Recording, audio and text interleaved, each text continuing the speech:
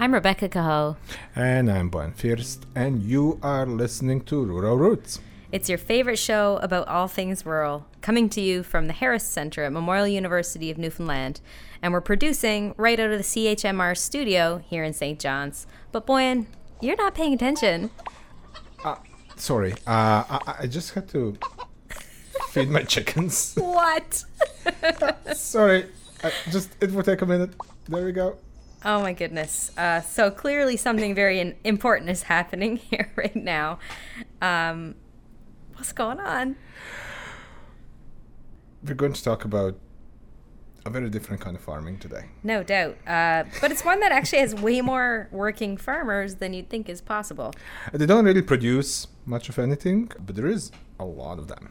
There's a very small chance you might find one of them on one of the remaining 200,000 farms operating in Canada. Or among nearly 1 million farmers still left in the United States. But for the most part, they are farming on buses, trains, subways, and in glass offices and universities. And there's a lot of them. Millions and millions of farmers. And of course, we're talking about online farming. Today we're going to talk about the phenomenon of farming games. And to help us figure out why these games are so popular, we talked to Dr. Alenda Chang. She's a professor of film and media studies at the University of California, Santa Barbara, and she joined us over Skype. Dr. Chang loves games, and she loves farm games. But there is a problem with farm games.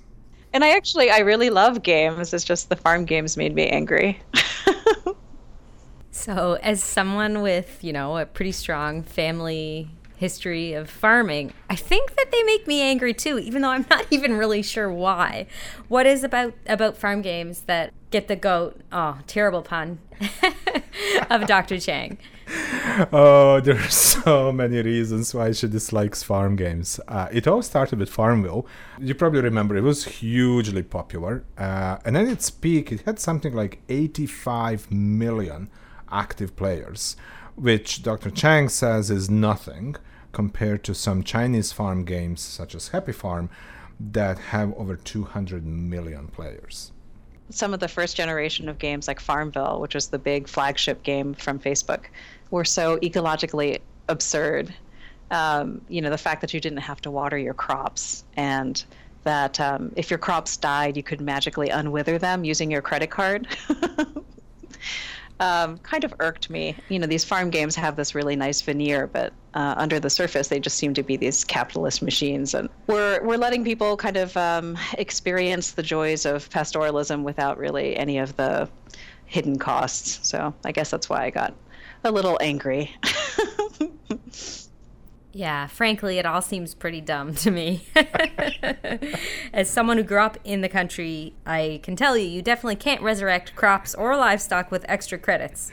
Once they're dead, I mean. Yeah, there is that too. And it gets worse. These farm games also are a kind of economic absurd model because these farm games in these farm games are always profitable. So it's not possible to fail. And I think if you are a farmer, if you know a farmer, you know that it's a very vulnerable lifestyle where, or an occupation where you're vulnerable to the elements and to environmental fluctuations, to fires, to pests, to water shortages. And so these games really kind of insulate the player from those kinds of environmental and economic realities. And so it's nice. It's a nice way to spend 5 minutes here or there on your phone, but the impact is questionable in terms of actually understanding agriculture.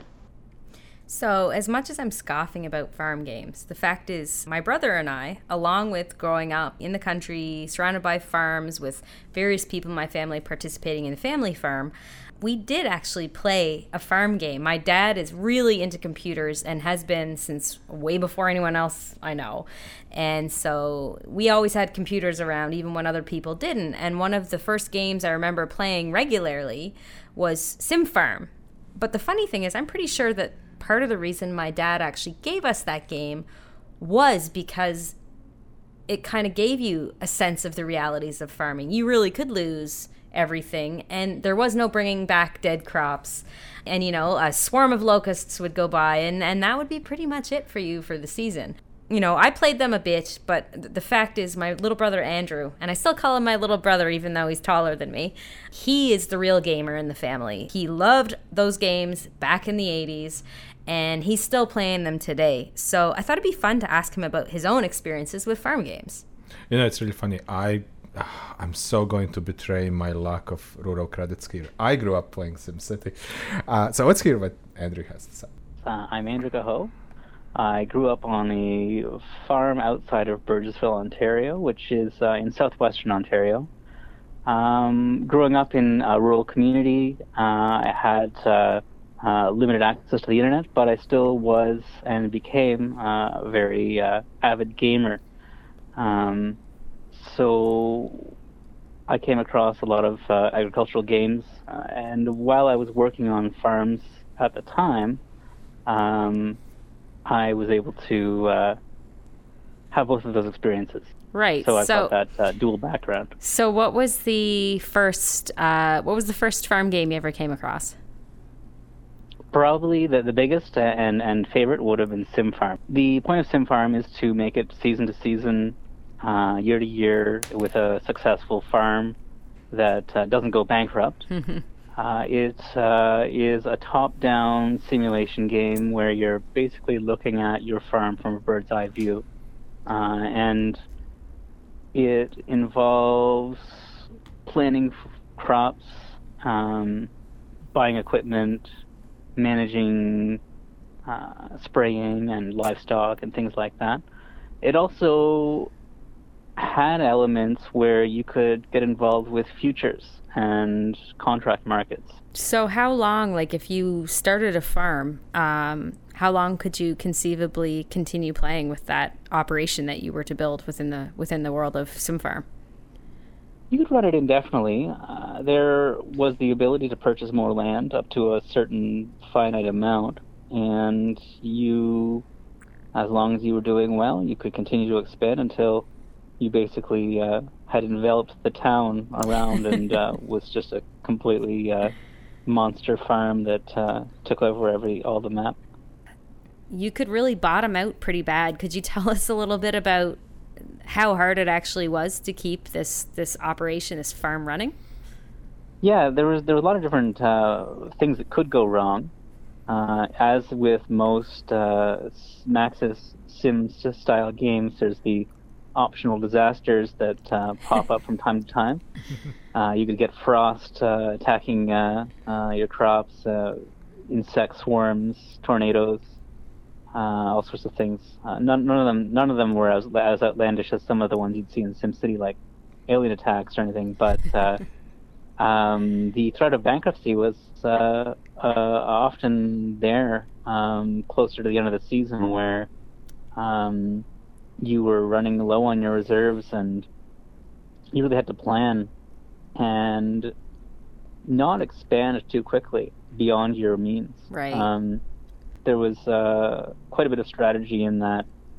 You had to have a bit of a plan for the short term that was going to be realistic, and you could approach a bank in the game for loans, but that would only get you so far. Up until this episode, I actually never played a farm game. So I downloaded a couple of them on my phone and one on my computer that just played some sounds for you. I really enjoyed playing it. So I want to ask you though. Sure. Funny sound effects aside, did you actually get into it? No, I couldn't really get into it. It's too preposterous. And something that Dr. Cheng and I actually talked about, that it's these farm games that you usually play on social media make very little attempt at recreating some sort of a farming environment. Yeah. So, your wheat grows in 1 minute and 30 seconds. Right. Your corn grows in 4 minutes and 50 seconds, but your potatoes magically take 22 minutes because you got them later than your ability to grow corn and wheat. And so they're just really, it's pure entertainment, and I mean also what Dr. Cheng mentioned, it's also it's commerce. Yeah, exactly. And there is another thing that made Dr. Chang quite uncomfortable. And aside from the story, silly storyline, these games misrepresent much more than just farm life. The protagonist almost all the time is a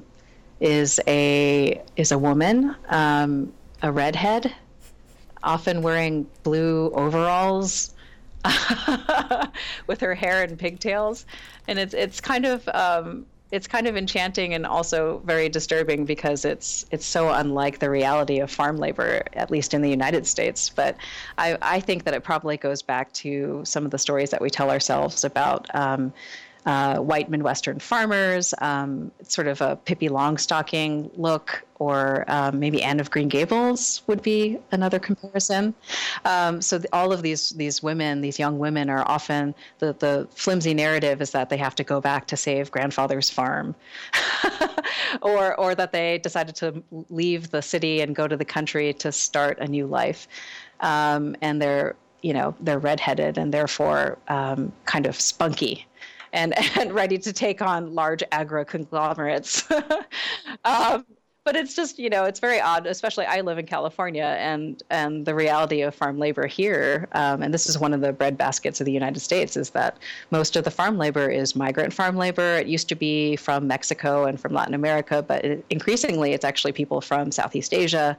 And these are people who really are often undocumented, are being paid very little, have to be uprooted with the kind of seasonal work that they do, and have very little protection or security in their life. And so it's a condition of economic precarity, and these farm games totally don't model that at all. And it's very rare to even see a brown-skinned avatar in these games. So that's unfortunate. Yeah, that's an angle I hadn't even considered, but it's just so true. Yeah, it's just ridiculous how simplified these games can be.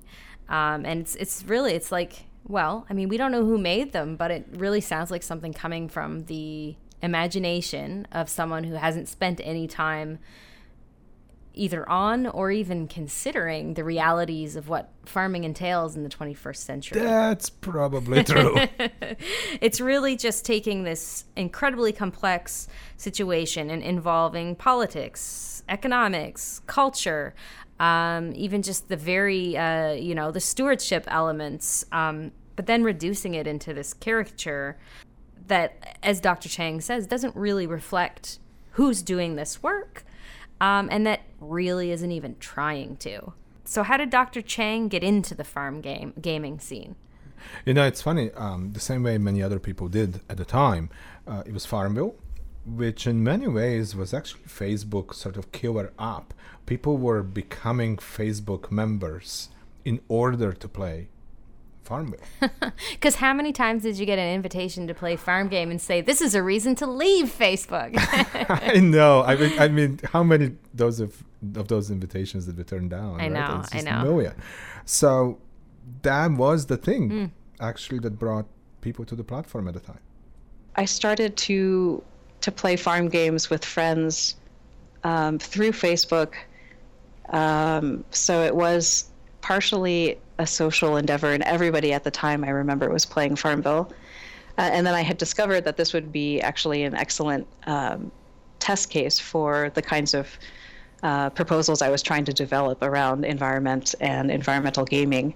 And so I ended up just trying really hard to play as many farm games as I could. And I played casual games. I played games that were on consoles like Heyday. Oh, no, sorry, not Heyday, that's mobile, but I think Harvest Moon is one of the big ones.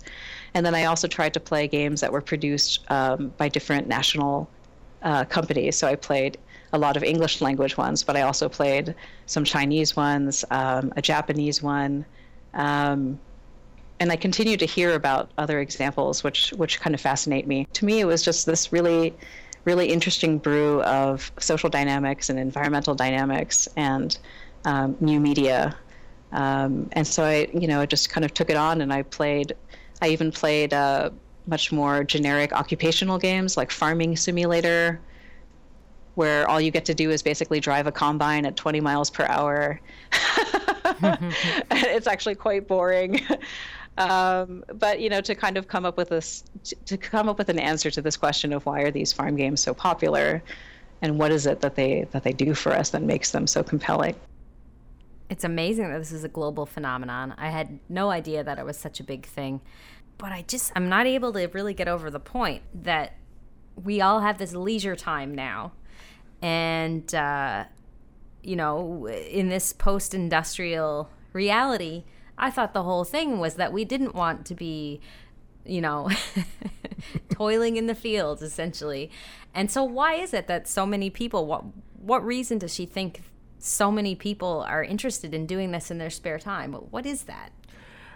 I think it has a lot to do with a sense of nostalgia over some pastoral past that was easier and simpler. I think there is a sense of accomplishment as well. Right. That you fill the orders, you have grown something, and it takes very little time. I guess we feel really separated from a lot of those activities that would have been a second nature sort of thing to even our grandparents. They knew how to do things with their hands. Yeah. And maybe there is something there. Maybe. And I also wonder, and actually Dr. Chang and I didn't talk about this, but I also wonder, it's one of the things that you kind of finish.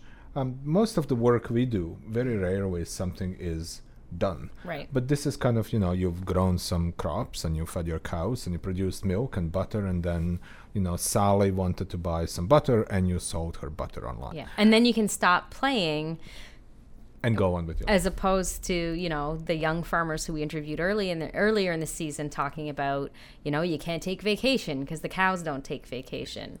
There is no Christmas, there is no New Year's, there is none of that stuff. Anyway, I'll let Dr. Chang explain all of these reasons because she does that really well. Farmville actually is no longer as popular, but there are always games like it. Like Hay Day is actually massively popular right now, and that's through I believe a Swedish company. But what makes them popular is this kind of the sense that you are reconnecting to the land, even though on some levels it is preposterous. But I also think that it's also about what you're doing in the game more so than the contents, and it's about this ethics of care and cultivation and the sense that you're tending something, which I think appeals to a lot of people. And we mostly, at least in our context, maybe not in your context, live in urban areas, and it's an easy way to feel like you're reconnecting with territory or with land. Also with animals, which is part of the original sort of definition of pastoral. And ultimately, it's a little problematic, but I still think it's potentially valuable at the same time as a window into more.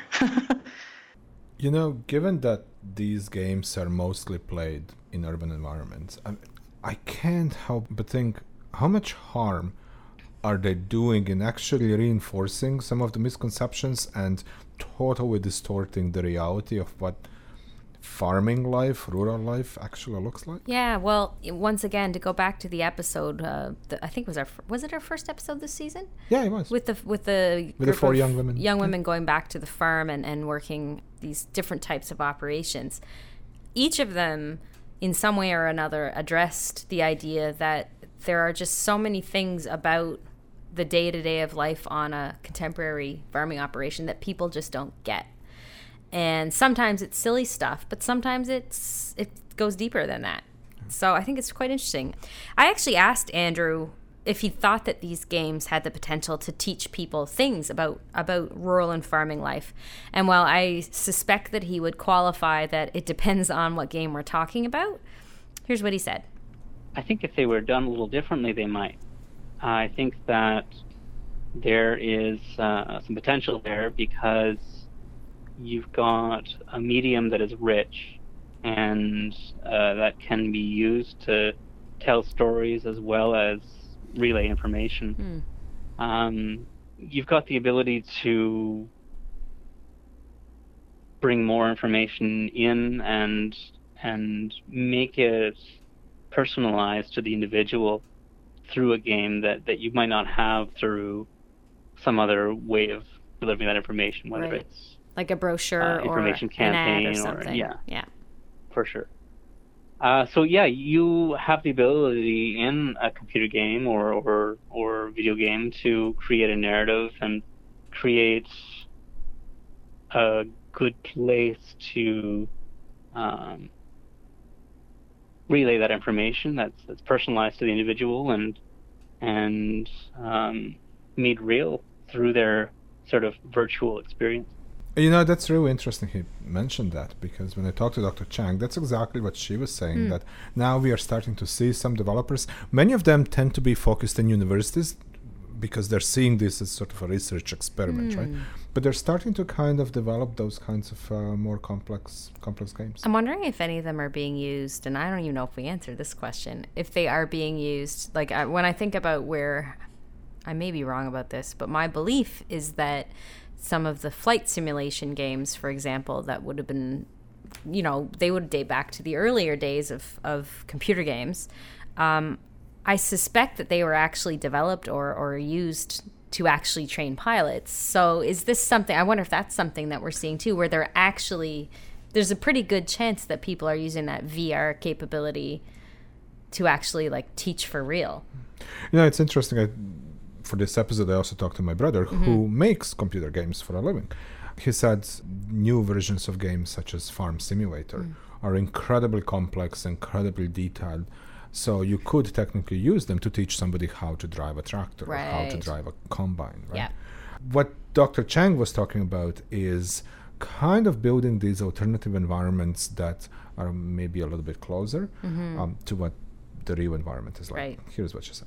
A couple of high-profile individuals and institutions have tried to build on the Farmville craze, and there's a lab at University of Washington Bothell that actually made a wetlands restoration game based on the Farmville model, except in this game you actually have to think very carefully about species interaction, so you can't just plant things willy-nilly, but you actually have to consider their proximity to waterways, and animals also have to have a certain type of vegetation or water support. So they actually tried to embed these principles of species interaction and biodiversity into their game.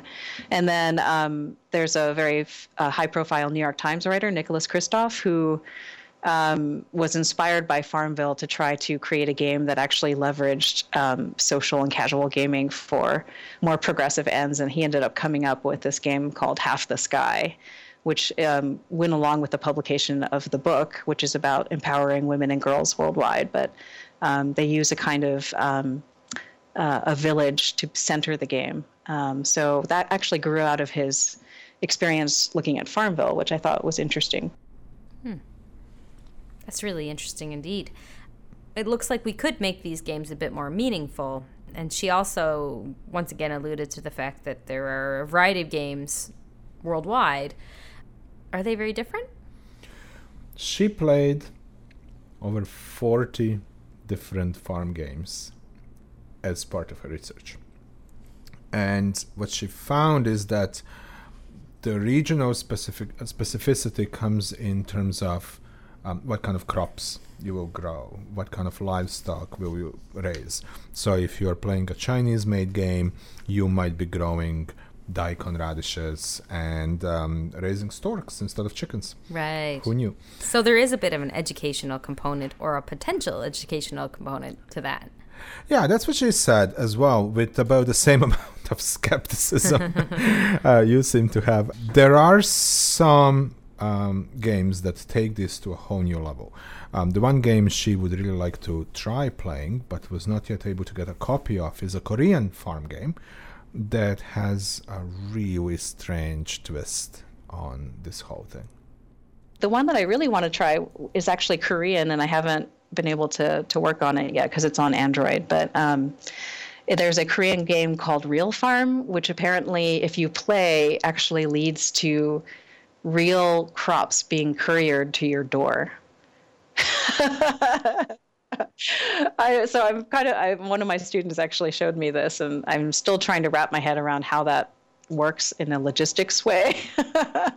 But yeah, there's a real market, and apparently, I don't know, I suppose if you are a successful virtual farmer, you get fresh vegetables and fruits. Okay, so as much as that made me laugh, it's also got a bit of a horrifying dystopian kind of thing to it, because it just immediately makes me think of how, online retailers like Amazon are getting into the grocery business now. And imagine if they were able to turn, with gamification, if they were able to turn buying groceries into a game. It's quite horrifying. It's absolutely horrifying.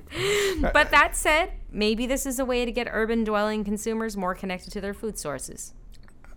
Maybe. I don't know. I mean, it does seem really far-fetched to me. And it does get quite extreme with this game. People were known to get up in the middle of the night because they had to water the crops, or the crops would be stolen by other players. There were even reports of marriages breaking up because people would not stop playing. Oh my goodness. Game. It keeps on reminding me of Tamagotchis, which were the craze a while back, the little virtual pets who you had to tend to that everyone's kids had. Yes. I could never understand that. But now the adults have the farm Tamagotchis. Right. Interestingly, it seems to be a new trend in games, actually. My brother, who works for a gaming studio in Croatia. So I think we have to mention, this is not every single episode is going to feature both of our siblings. No, but somehow both of us do rural podcasting, and both of them do video game stuff. So go figure. Maybe it's an older, younger sibling. Yeah, who do you think's older? Who do you think is younger? So my baby brother, who is not taller than me, is working for a studio in Croatia that makes actual computer games. Right. So I asked him about, the whole economics behind it, and what is that he as a computer maker, sort of how does he sees people who play games, and he said that what gamers' primary investment is in a game is their time. Wow. Right? That's a really interesting way to conceive of the relationship between a gamer and a gaming company. Yeah. There is an investment happening aside from the purchase, the initial purchase. It's that ongoing time relationship and that spending of time. Yep. And it gets really complicated when it gets to social media games. Right. Because not only are the gamers now giving their time during which they can be served advertising and purchasing opportunities, but they're also handing over incredible amounts of personal data. Of course they are. Yeah. Right? So if you're a casual gamer like me, you will spend a few minutes here and there playing Farmville or whatever, and the real value becomes the information, right, that you hand over. Yeah. And the advertising that then comes your way. So the potential educational aspects, or finding ways to enhance the understanding of rural life, or sustainability, farming sustainability, those points are not exactly top of mind when we're talking about many of these game makers. Nope, not at all. I would imagine not even the first top 10. Yeah. So I actually did ask Andrew what kind of farm game that doesn't yet exist he might be interested in playing. That's funny, because I asked Dr. Chang the same thing. So let's hear what Andrew said first. I've recently, in the last 10 years, become quite interested in the financial aspect of trading. So having a robust market/trading system where you are setting up contracts either with a local grain elevator or dealing directly on the futures market. I don't know, some kind of financial system that was robust and very detailed could have some interesting implications for the gameplay that you might not see if it's just a sort of basic economic system that you're dealing with. Right. So, and I guess so that gets into like global aspects of farming too, and globalization. Oh, definitely. Yeah. Modeling global events in the context of that market could present a new side of gameplay that hasn't really been seen before. Cool. That's really interesting. When you think about the fact that today's trading, that we consider still being done by traders is actually mostly done through computer systems Yeah. in milliseconds. Yeah. A game like that would probably be an interesting thing to play with and to kind of gain the understanding of how that global market works. Yeah, I think it's pretty interesting, and the idea that you could you would have to respond to sort of global forces. That's that would be, bringing it up a level from tossing a bucket of slop once a day to some fake chickens. Just as I did. But you mentioned that you asked Dr. Chang the same sort of question in terms of what kind of farm game she would like to see. What was her answer? It was really interesting. Listen to this. I think my farm game would be probably very different and would actually want to deal with these sort of unpalatable realities like soil erosion and waste and eutrophication and thinking about the farm not as a closed system but actually as an open system that opens out onto neighboring lands and waterways and thinking about the energetic inputs. It's not very fun to talk about it like that, but hopefully when it was actually a game it would be interesting because all gamers are very good at actually playing with different factors and working with games as experimental systems. And so I would tell most people that if you're a game player, you're actually kind of like a scientist because you're dealing with an experimental system that models certain factors and leaves others as control. Oh, yeah. So that's a really different way to conceive of what gaming is all about. We've got the stereotype of the ultimate time waster, and then on the other hand, there is this sort of spirit of inquiry, experimental scientist kind of approach, which I think to some extent I buy, though I'm going to qualify that again, maybe not for Facebook games. Yeah, maybe not, right? But it's interesting that kind of modeling, that kind of complex environment would actually take enormous amount of knowledge and understanding of an ecosystem, of market systems. It would be interesting. I talked to Dr. Chang actually quite some time ago. It was an interview I did almost a year, well, actually more than a year ago now. So I thought before we finish this episode, I'll give her a call via Skype again and see what's new in the world of farm games. So she kind of filled me in on what's new. Here it is. One of the most noticeable things is just the decline in popularity of Farmville and its sequels, the Zynga games that became enormously popular when Facebook was a new thing. And I think I'm not exactly sure why that decline has happened, but largely it's probably because there's just now oversaturation of the market. But at the same time, I also have become aware of more and more farm games all across the world. So at an archive in Arizona, at the University of Arizona, they actually have Turkish farm games, which I might go check out, as well as early business simulation games that were created in Germany, England, and the United States. So as I dig further, there seem to be more and more of these examples, and it seems like every culture has a farm game of some kind, or a pastoral ideal of some kind. And there's also a highly successful game called Stardew Valley, which your listeners might really enjoy because it takes that formula of the farm game and really reinvents it to some extent and makes it a more interesting experience.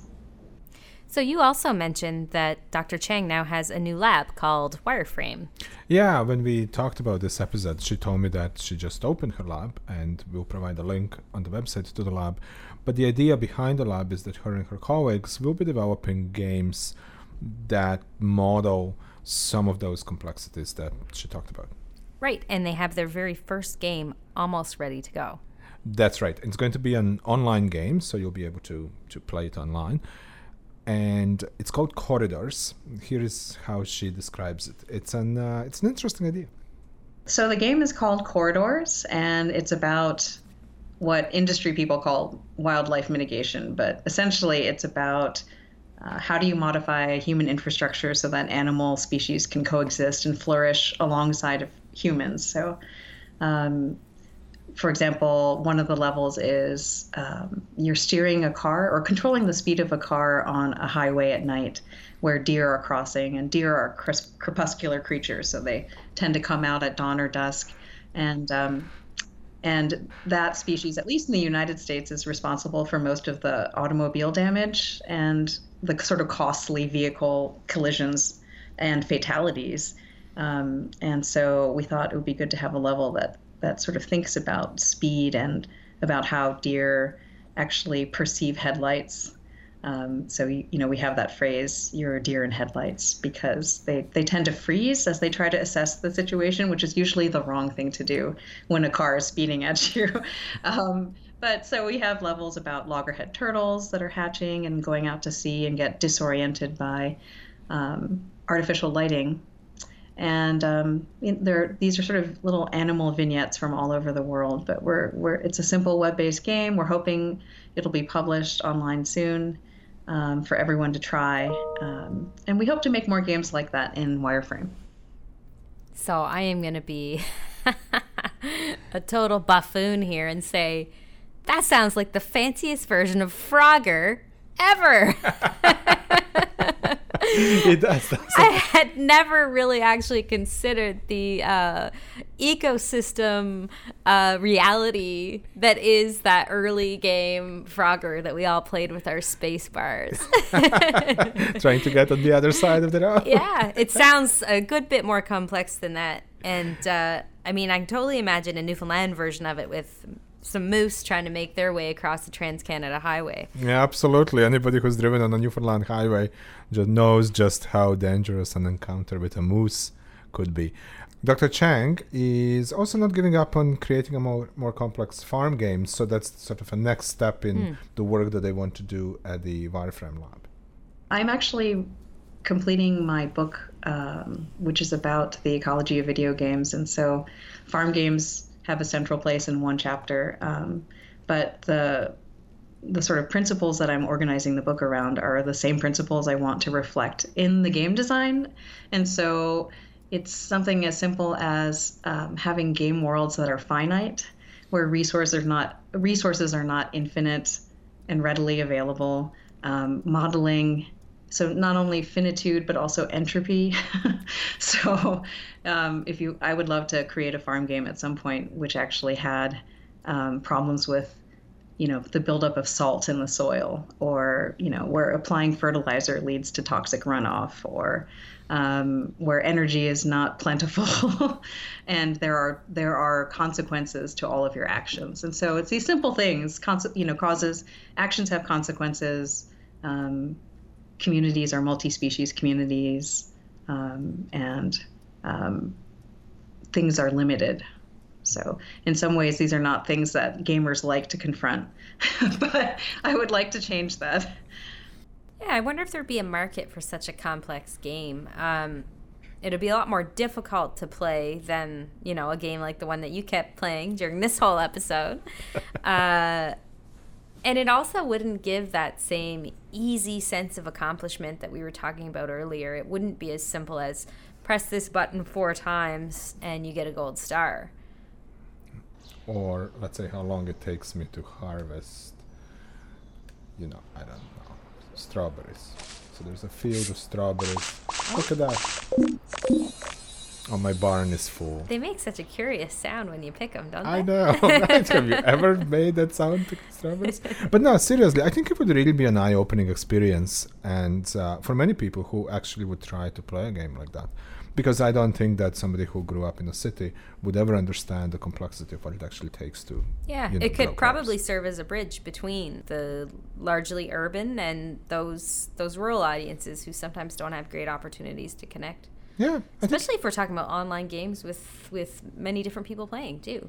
Yeah, exactly. And now those are very popular, and I think it would be a real interesting way to kind of start changing some of that conversation. I'm looking forward to see the experiments that come out of Dr. Chang's lab and her colleagues, and we'll see what happens. Yeah.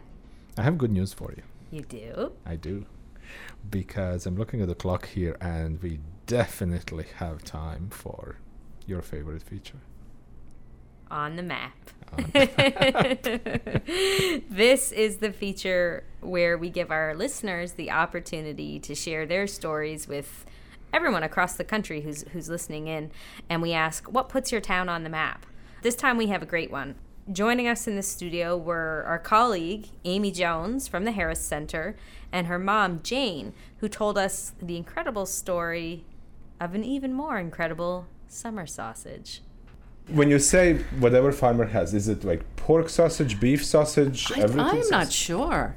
I think it's beef. It's red. Yeah, I think it's got beef. Sure. I wouldn't say for sure that there's no pork happening. No, I would say there's just about everything in that. So let's let the Croatian who has never experienced summer sausage open the bag, take a sniff, and describe what he smells. Oh my goodness. This actually smells like home because we make a lot of sausages at home, right? So, this is divine. And it smells really spicy. I wonder what the mixture is because it doesn't smell like... it doesn't smell like your chorizo sausage or your cacciatore sausage. Yeah. It smells, it has a very distinct smell, and it's wonderful. Oh my goodness. Yeah. And it's highly smoked too, I think. Yes, and actually the little meat shop in St. Agathe, they import the butcher from Germany. Ah, okay. He doesn't even speak English. Right. He's just right from Germany to make this, not only the summer sausage, I'm assuming, but a lot of all their sausages. So has it always been the same butcher shop where you've picked up the sausage? Yes. Now we've had tragic news. They're retiring.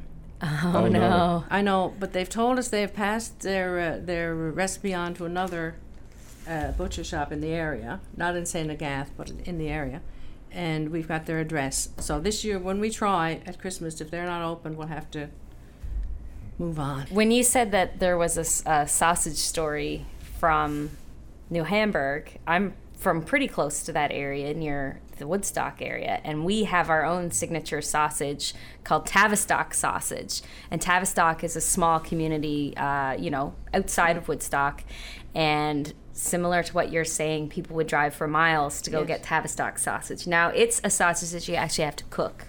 But the fact is, I couldn't even tell you what the name of the butcher shop is, but everyone goes to that place and gets that sausage and has for years. My grandma is 97 years old, and as long as I've known Grandma Mac, she's been really into Tavistock sausage and sort of seen that as the place to go. It's smoked too, but like I said, you have to cook it, but I do think it's also kind of a beef-based sort of a thing. Yes. But isn't it funny how regional meats? Mm-hmm. Oh my goodness, absolutely. And we didn't mention actually that... I need you to come a little bit closer to the microphone. Hey, we have another voice piping in. I'm going to introduce her. This is Amy Jones, formerly Amy Tucker, daughter of our guest here, and she has something she wants to say too. I was just going to say that it wasn't mentioned that my mom's father, my grandfather, lives on Vancouver Island. So he orders the sausage from Vancouver Island, orders sausage from Ontario, and ships it to Newfoundland. So it's like a whole across Canada endeavor to it's like this sausage to a coastal sausage operation. Oh, that's fantastic. So you really plan this every Christmas? Oh, definitely. Yes. I'll take the summer sausage and thaw it out, and I have a meat slicer, and I put it on its thinnest setting and run a few of the summer sausages through, and we have it all Christmas. Sounds delicious. It's the hit of every party that we have. Yes. Everyone looks forward to the summer sausage, and everyone comments on it and how great it is, and it's become this big deal to have this summer sausage at our houses for Christmas time. You notice it's wrapped in a cloth, and when that cloth is done, I have a grandchild that sleeps with it under his pillow. The smell of it is so... Okay, that's dedication to the sausage. That's a sausage lover. My daughter, my other daughter, Jennifer, she was going through Toronto, and she had a stop. I don't know, it was 10 hours or something before her flight to Newfoundland. So she rented a car and went to St. Agathe to get summer sausage, and it wasn't open. She almost died. She asked people on the street, where do they live? And they told her. She went to their house, knocked on the door, and told her she was only here for a few hours. She had to take summer sausage back to Newfoundland. So they opened up the shop and sold her the summer sausage. Oh, that's fantastic. Yeah. Now, he was German, too, the little butcher. And Jennifer doesn't understand any German, of course, but anyway, they managed to... the sausage talk is universal. Thank you so much for sharing your story. Thank you. That was wonderful. You're welcome. And then the best part of that story is that Amy brought some of that sausage to the office. Yeah, that was the best part. That was the best part. And my mom brought some of the Tavistock sausage that we were talking about, but I didn't bring that to the office. I don't think we mentioned, though, I just want to say that, so Jane Tucker, who is Amy's mom, who was the main person sharing her story there, she currently lives in St. Phillips, Newfoundland and Labrador, which is a small coastal community just outside of St. John's. But she was actually born in Ontario and in southwest Ontario. And the small town with the famous summer sausages that she was talking about is St. Agathe, Ontario. That's right. So, on that tasty and spicy note, it's time to end this episode. Yeah, we talked about the strange world of farm video games and the ways that they impact and also sometimes distort perceptions of rural life. But we also talked about the possibilities to make those games into more useful tools for understanding the environment, rurality, and the nature of farm labor. Our main guest was Dr. Alenda Chang from the University of California, Santa Barbara, who joined us for this conversation via Skype. And we talked to our baby brothers, Andrew Coho and Ozran First. And don't forget Jane Tucker and Amy Jones, who told us about an amazing summer sausage from southern Ontario that makes its way to Newfoundland and Labrador every year for Christmas. As always, Rural Roots is produced at the Leslie Harris Center of Regional Policy and Development at Memorial University of Newfoundland, and we do that at the CHMR Campus Radio. We produce this show in partnership with the Canadian Rural Revitalization Foundation and the Rural Policy Learning Commons Partnership. The show is funded through a Social Sciences and Humanities Research Council of Canada grant. You can hear us on our website at ruralrootspodcasts.com. That's rural, ROUTES, podcasts.com. We are also available through your favorite podcasting app and on community and campus radio stations across the country. I'm Rebecca Cahoe. And I'm Brian First.